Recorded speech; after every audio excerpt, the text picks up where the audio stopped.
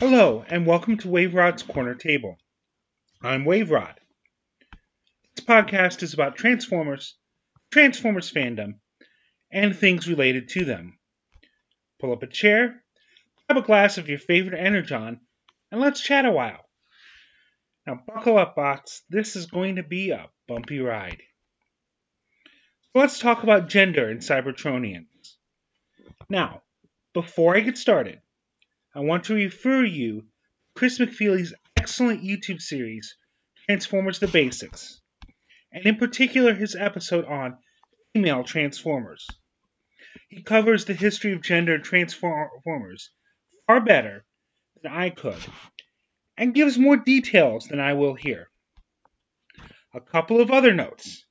I am most definitely in favor of having female characters of all sorts in Transformers, and I am in favor of full inclusion and equality of all people in society, regardless of sexual orientation, gender, or gender identity. If either of those things offends you, I suggest you look through the previous episodes of this podcast and listen to one of those. So, first of all, I have to agree with Simon Furman to an extent. There's no intrinsic reason for Cybertronians to have gender at all. While the way they reproduce seems to vary, none of the processes in canon are really sexual reproduction with biological differences between the parents. In theory, then, if we were to recreate Transformers from the beginning, we could do away with gender entirely. Having said that, on a practical level, there's still a problem. The stories of the Transformers come to us through human language, with the most important ones being English and Japanese. Both of these languages, in their own ways, distinguish between male and female in their pronouns. In natural dialogue, Cybertronians will therefore be using these pronouns to refer to each other, and using gendered ones will be the most natural to write and read. Furthermore, in movies and TV shows, the Transformers are portrayed by voice actors, who themselves have gender, and who are doing voices which usually sound like particular genders. The upshot of this is that even if Transformers themselves have no genders, their depictions will. As a result, male Transformers date back to 1984 and female Transformers to 1985. Gender dates back to the beginning of the franchise, as do controversies over gender. Bob Budiansky, in creating the basic biographies of the 1984 toys, originally intended Ratchet to be female. Hasbro vetoed this, however, insisting that Transformers was a boys' toy line and that boys didn't want to play with female characters. Reality proved them wrong. Not only do girls and women enjoy Transformers, but boys and men enjoy the female characters. There remain several problems, however.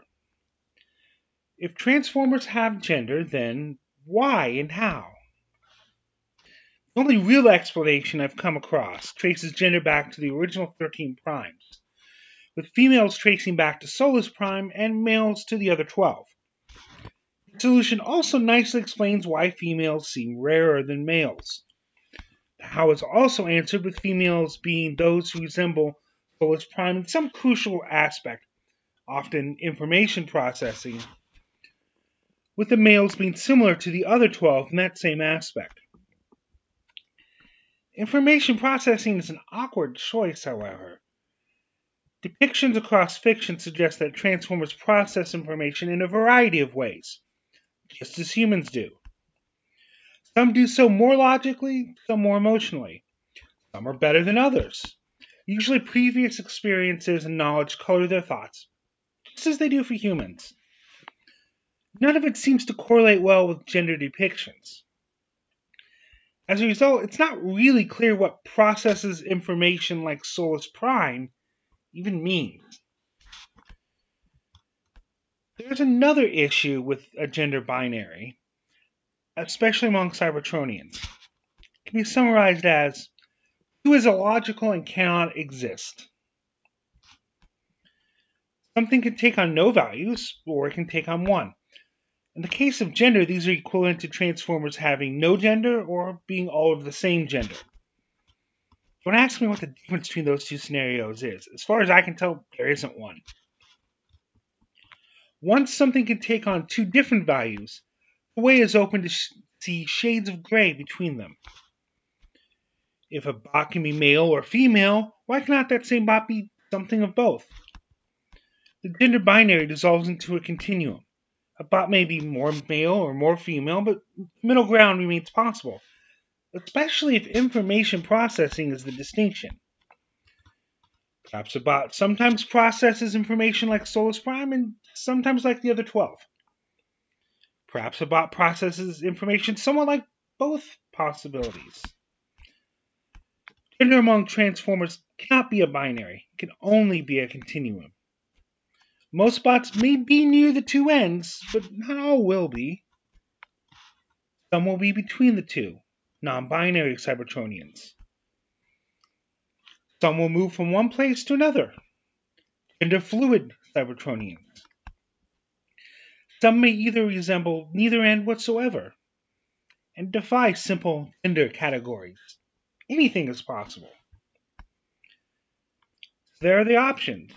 Cybertronians can have no gender at all, or one gender, which is basically the same thing, with the resulting difficulties for writing and performing the fiction. Or they can have multiple genders, with all the variety that entails, and every way to group them leaves open some edge cases. One thing you can't have is the traditional Western two-gender system.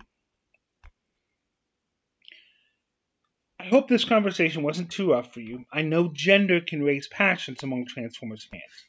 If you've got something useful to contribute to the conversation, let me know. You can find out how to contact me by going to this podcast's webpage, anchor.fm/AutobotWaveRod, all one word. Also on that page, it is now possible to support this podcast. There's no obligation. I do this because I want to, but if you want to support me, you'll find a link to do so there. I also have a Patreon. The link is in the podcast description.